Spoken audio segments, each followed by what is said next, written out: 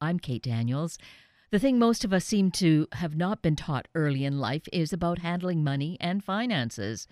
We can't correct all that this morning, but we're going to give it a good try in meeting two financial specialists. First up is Gary Stone. Gary's devoted 25 years to researching, analyzing, and successfully investing in stock markets, and the result is his book, Blueprint to Wealth. He's here now to share some highlights. Gary Stone, good morning, and thank you so greatly for being with us this morning. It's my pleasure, Kate. I really appreciate your work, your passion, I would say, because you have really invested, if you will, your life into this whole field of finances, which I think many of us feel really stymied by and even heavily burdened. So I am really excited to be able to learn more from your new book, Blueprint to Wealth, Financial Freedom in 15 Minutes a Week. Is that really possible? It is absolutely impossible. In fact, it can even be done in less time than that. Okay, well, let's start with the 15. That seems to be certainly manageable. If we can whittle that down eventually, or maybe have you found that people want to actually invest more of themselves and their time into doing this because they really get a good handle on it? Well, they do, and it actually, for people who actually get into investing and want to and have the inclination to want to do better and learn all about investing, it actually can consume you. I know when I started in this field some 25 years ago, I used to spend hours a day doing this, learning the whole ambit of what's involved and what can be involved, because it's such a wide field. And I guess all that research and experiences, I've now been able to just hone that down to a maximum of 15 minutes a week. And in fact, it actually takes me far less than that now to manage my money. So how do we get started? Of course, there's first the desire, right? But then what do we do? Well, for me, the desire should be there in most people, I think, but it's amazing how apathetic or lazy or maybe just confused people are by the huge amount of information there is, that they kind of just get caught like rabbit in the headlights, and they just palm it off to somebody else, and they think it'll be taken care of in an employer-sponsored 401k or mutual funds or whatever it might be, and or by an investment advisor, which is a big option. Nearly 2/3 of Americans use investment advisors. And then they find out when they get to retirement that they don't have enough. And the stats are showing that some 80% of Americans will retire with insufficient funds to last in their retirement years. So that's the motivation, if you like. So what do they do about it? Well, it requires some reading, some research. And what I've tried to do is distill it down into, first of all, explaining to people that the status quo, that of investing in active mutual funds or target date funds or balanced funds or diversified funds, they all go under different names, is just not going to cut it.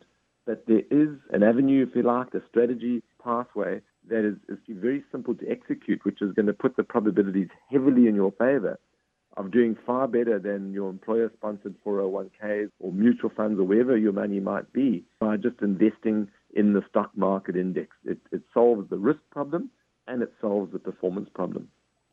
So one clarification that I feel compelled to make is in terms of investing some of our income into the 401 deferred interest plans. So we do this because we think it's a great tax savings, but are you saying, no, that is not the pathway to take? It certainly is to use the deferred tax, either through a traditional or a Roth 401k or IRA. That is definitely the way to go, because you're getting the money that you otherwise would have paid in tax to the government working for you for all those years. So that is the vehicle through which it should be done. But it's just how you invest and what you invest in is what kills people's retirement nest eggs. And it does that through two major avenues. One is the huge amount of fees they pay through their employer-sponsored 401ks. And that puts a major handbrake on their returns over the years. And the other one is that for long-term, multi-decade investing, people's funds are diversified too much. There's too much caution being taken when there are not totally risky paths, but paths that take a little bit more risk, but are still not going to go to zero. They're still going to be around, but will perform far, far better. And that's the concept of what you would have heard people like Warren Buffett and another person who started Vanguard, John Bogle, talk about index investing. And that's really what my book gets to the heart of how to reduce fees, how to get far better returns by investing in the index, and just spending a few minutes a week actually achieving that. So it is possible by just taking that interest, our own personal interest in this, because it is our future, and being able to live more comfortably in our advanced years, is to take that time and just, even if it is that, I'm sure we can carve out 15 minutes, right? And you're saying we can learn this. We absolutely can learn it, and we can cut through the jargon and all the information that's out there and the misinformation that's out there, and just get it down to even less, 15 minutes a quarter or an hour a year once you've actually decided on your strategy.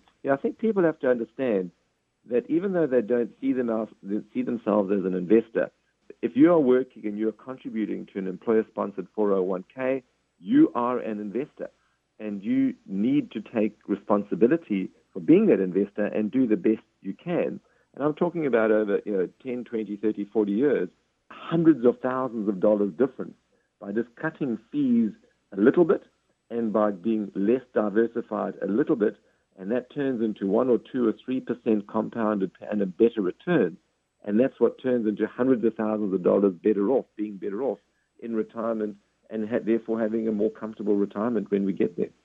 And I think these days we know we need to do something, because perhaps we were a bit complacent even a decade or so ago, thinking there's Social Security, but we sure know that that's on very wobbly ground, isn't it?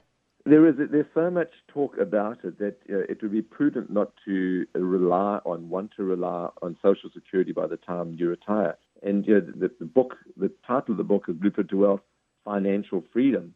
15 minutes a week. And the financial freedom bit is a very simple definition I give, and that is a comfortable and independent retirement.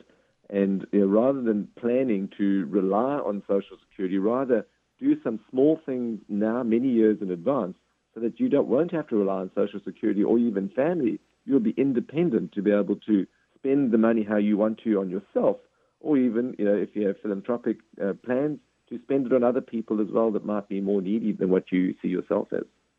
You have a website, Gary, which I think is a great tool along with using your book, because you have what I call an experience we can have of following a hypothetical person doing their investing. And I think that can be motivation for us, or at least explain to us what we're going to be in store for.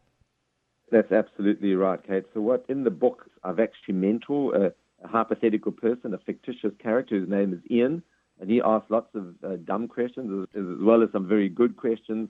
And I've taken through explaining to him why we should be doing this and then how to do it in some detail.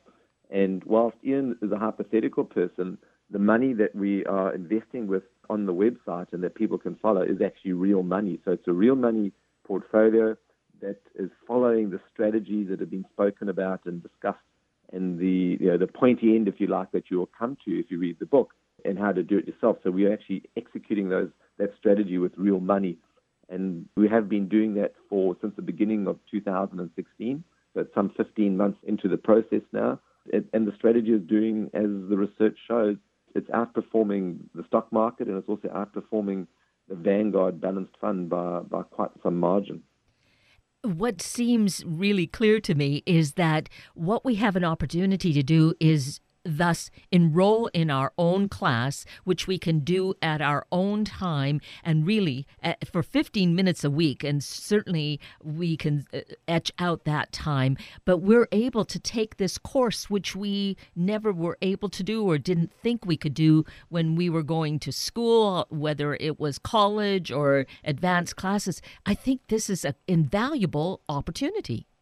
Okay, that's a fantastic way of putting it. I've done quite a few interviews over the last few months, and nobody's ever put it that way, but you're absolutely spot on. That's what I'm trying to achieve here. I'm almost even trying to achieve a movement, if you like, to awaken people to the possibilities that are there. And one of the themes of the book is something you talk about, learning and discovering and doing this at your own pace, is one of the themes of the book is the power of compounding. And my wife is a teacher, and so I mix a bit with teachers. And there's a question I've been asking teachers for the last 2 years while I was working on the book and getting it out, is whether compounding is actually taught at school. And 90% of the teachers say it's on the syllabus, it's there in the curriculum to be taught, but it gets left out. So we have kids coming out of school and hopefully not out of university and college, but they don't understand the power of compounding. And that is the most simple thing at the heart of what I'm talking about and how people can get ahead when they're working over the long term, is to understand the power of compounding. Working for you, that's in the money that you're investing and that the returns are getting, but also understanding the massive power of compounding that can work against you if you're paying fees that are far too high, and how that just eats away and erodes your retirement nest egg. And I think then it shows how we are truly capable, that we can handle this, that we don't have to just decide someone else is more expert and can do it for us. If I can achieve that for a small percentage of the population, they can come away from this and realize I can do this myself. I can be self-directed. I can take control, and by doing that, it can be the biggest investment decision they make in their life, even bigger than buying a house, because the potential difference we're talking about here is many hundreds of thousands of dollars, and for those in their 20s and 30s, even over $1 million to even over $2 million difference. And that's not in total. That's the difference between what they can have and what they will have. So that in itself should inspire us. So certainly young adults are going to have a huge advantage here, but I don't think we're ever too old to decide, hey, this is my money. I'm not just going to throw it away and give it to someone else. Absolutely not. And I try and make the point that people kind of, when they're investing for retirement, they see when they retire as the ends of their investing days, and then they're going to start drawing down on the investment. It's absolutely not the case. The fastest growing age group now on the planet are the 100 pluses. So when people retire in their mid to late 60s or even 70, and I know it's going to get longer as we get older, but we've got 30 to 35 years potentially left on the planet. That's a lot of time, and during that time you still have to be an investor. You can't just put the money in the bank and draw down on it, because it won't last. Precisely. So I think what we have the opportunity to do, I feel that even in this short time of conversing with you, Gary, I am feeling really energized and feel like there's just such great potential in signing up for this class, the one that we've decided to create for ourselves. Correct. Well, that's what I want to achieve. Part of the book is about trying to almost start a movement, if you like. And I'm not on this journey on my own. There are quite a few other people out there, and some high-profile people that have come to the same conclusion as I have.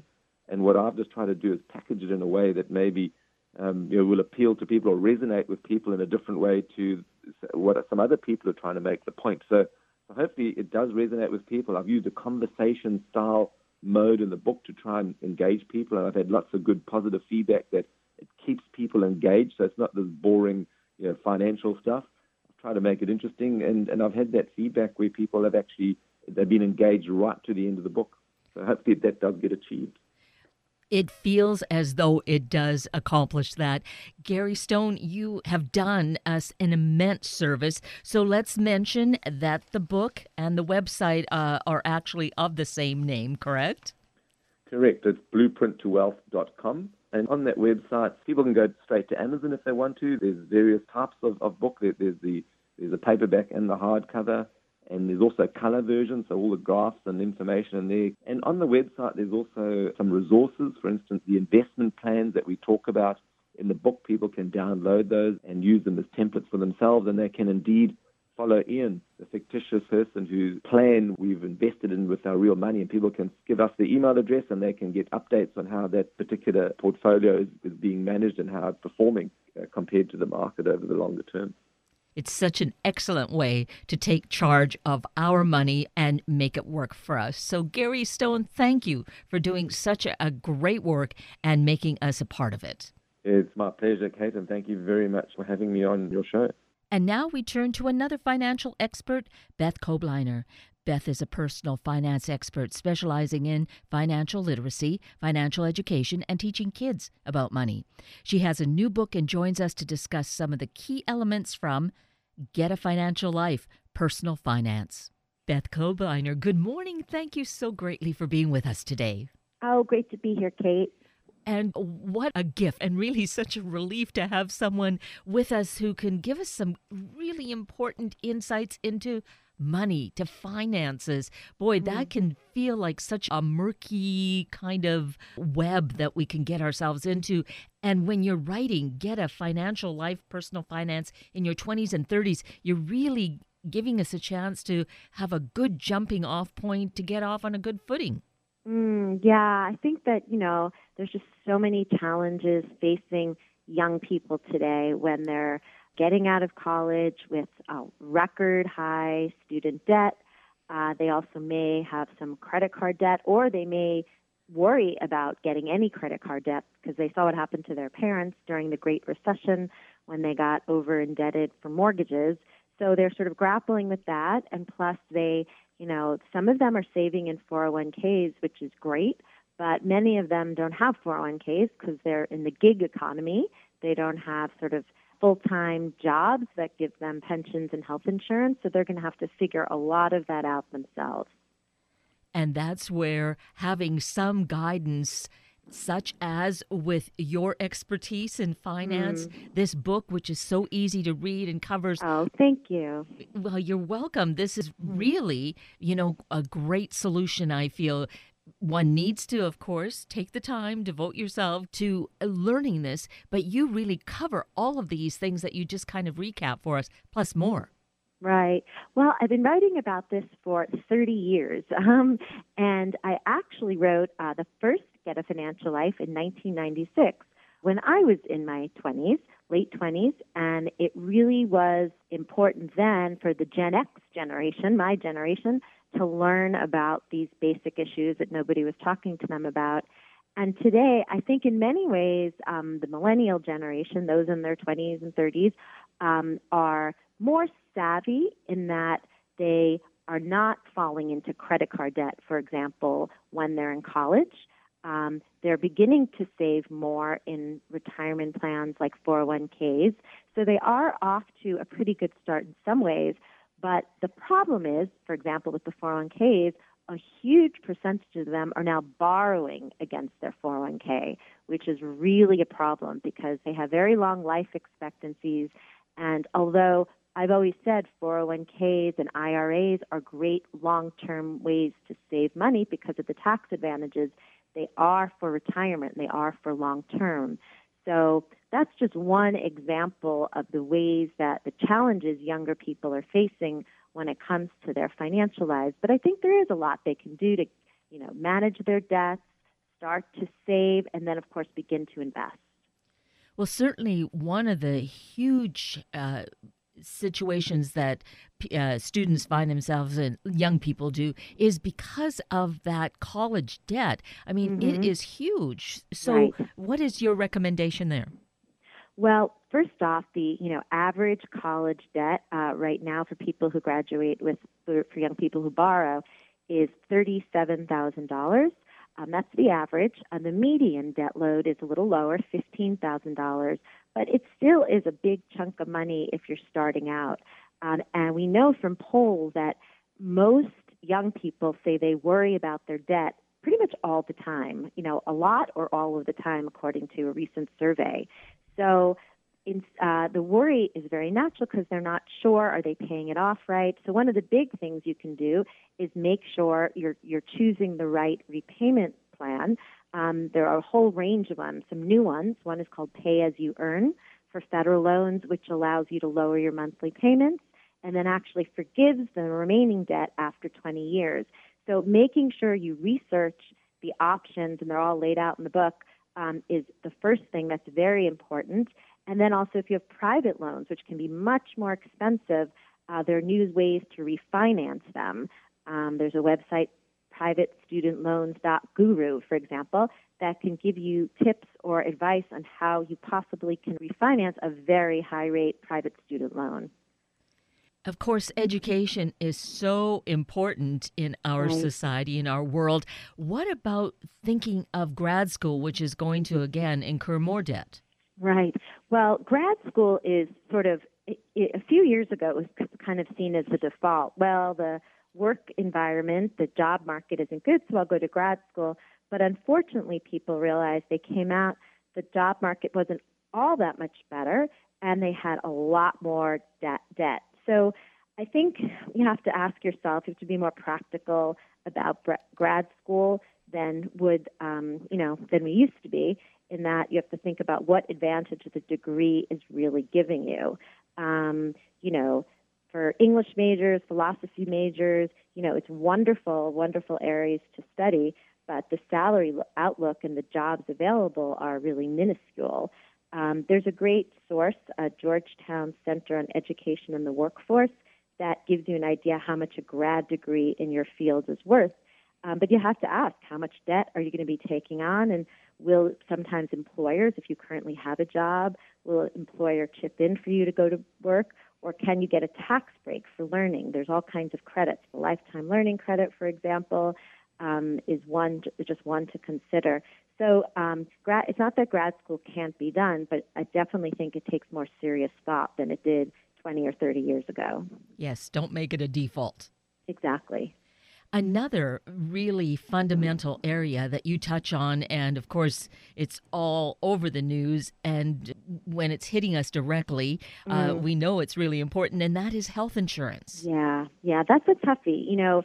One of the things the millennial generation, people in their 20s and 30s, are different from previous generations is they basically have embraced this idea of a gig economy.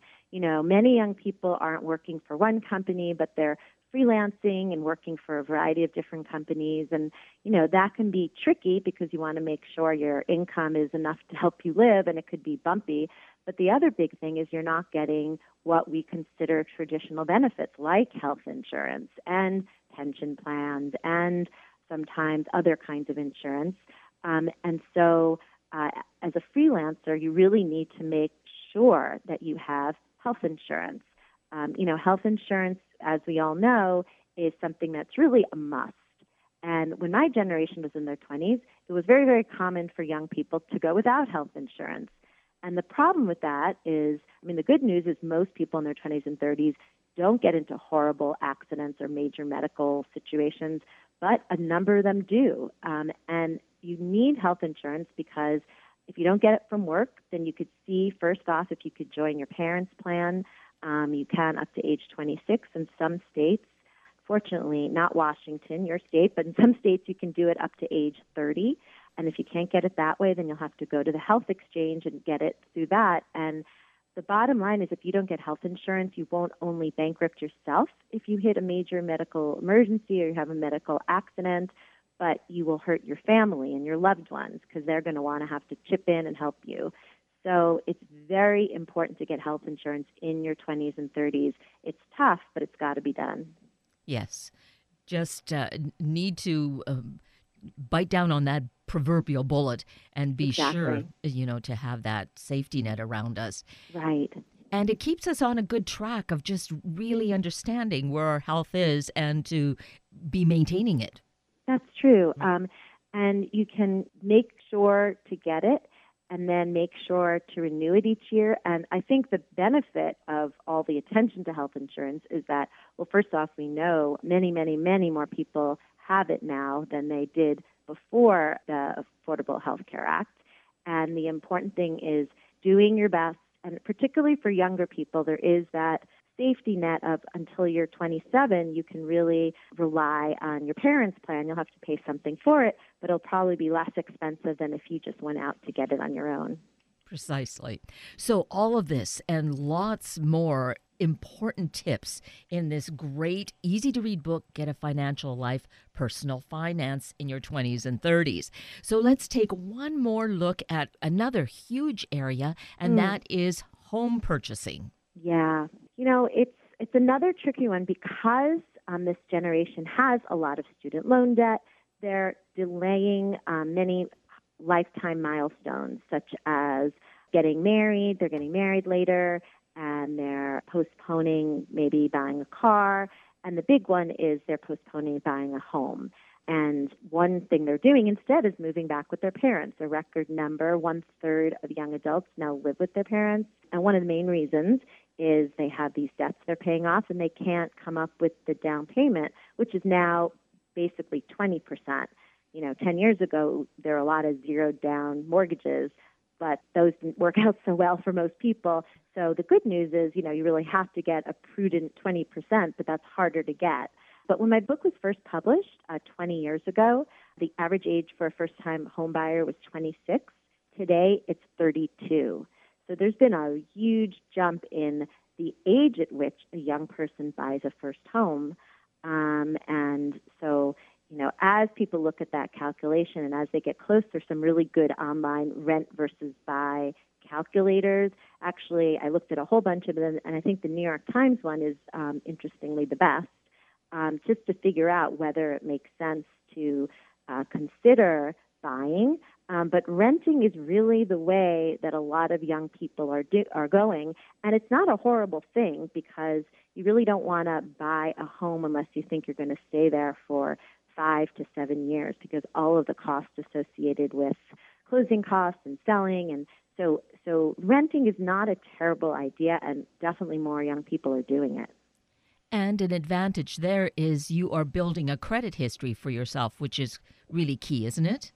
Yes, that's a great point. The credit history is also, it goes back to technology. Years ago, people had credit reports, and, a bank would certainly look at them before giving you a loan or a mortgage. But today, it's all automated. And any time, almost instantaneously, if you make a late payment on your student loan, that is going to show up on your credit history, and usually for 7 years, it stays there. And it will have an impact on that credit score. And that credit score is really such an important, thermometer or barometer of your financial life. And if it's high, you'll get better deals on credit cards and auto loans and mortgages.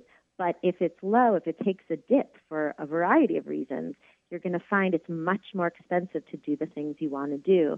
I think probably the most important thing for a young person coming right out of college is to make sure not to be late on payments. I think it's hard because when you're in college, I have 2 kids in college, and, every now and then they'll say, I got an extension, but I'm handing in my paper late, or, and maybe they'll get a half a point off here. But when it comes to your credit, unless there's some extenuating circumstance and a mistake was made, that late payment will show up, and it'll hurt you and stay on your report for many years.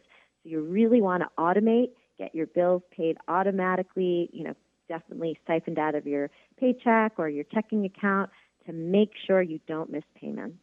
Yes, such great words of wisdom. And I think we can we can tell that the book is just filled with them because it touches on all areas of our life. We're saying finances, but really it has instances of where it's touching on everything. And so... Right. Well, my mom came up with the title, Get a Financial Life. So it really is about your life, because that really is dictated often, not always, but a lot of it is dictated by your finances. So the book, of course, available at all of our favorite book sources. Exactly. And people can find you on your website and on Twitter as well. Exactly. Yeah, I was just in Seattle, and there's some amazing independent bookstores. And also, it's available online in all the obvious places. And my website is bethkobliner.com. It's been so great speaking with you, Beth. Such words of wisdom, and I greatly appreciate the work you're doing, hoping that we're really touching hearts all over the state. Thank you so much. I really enjoyed it.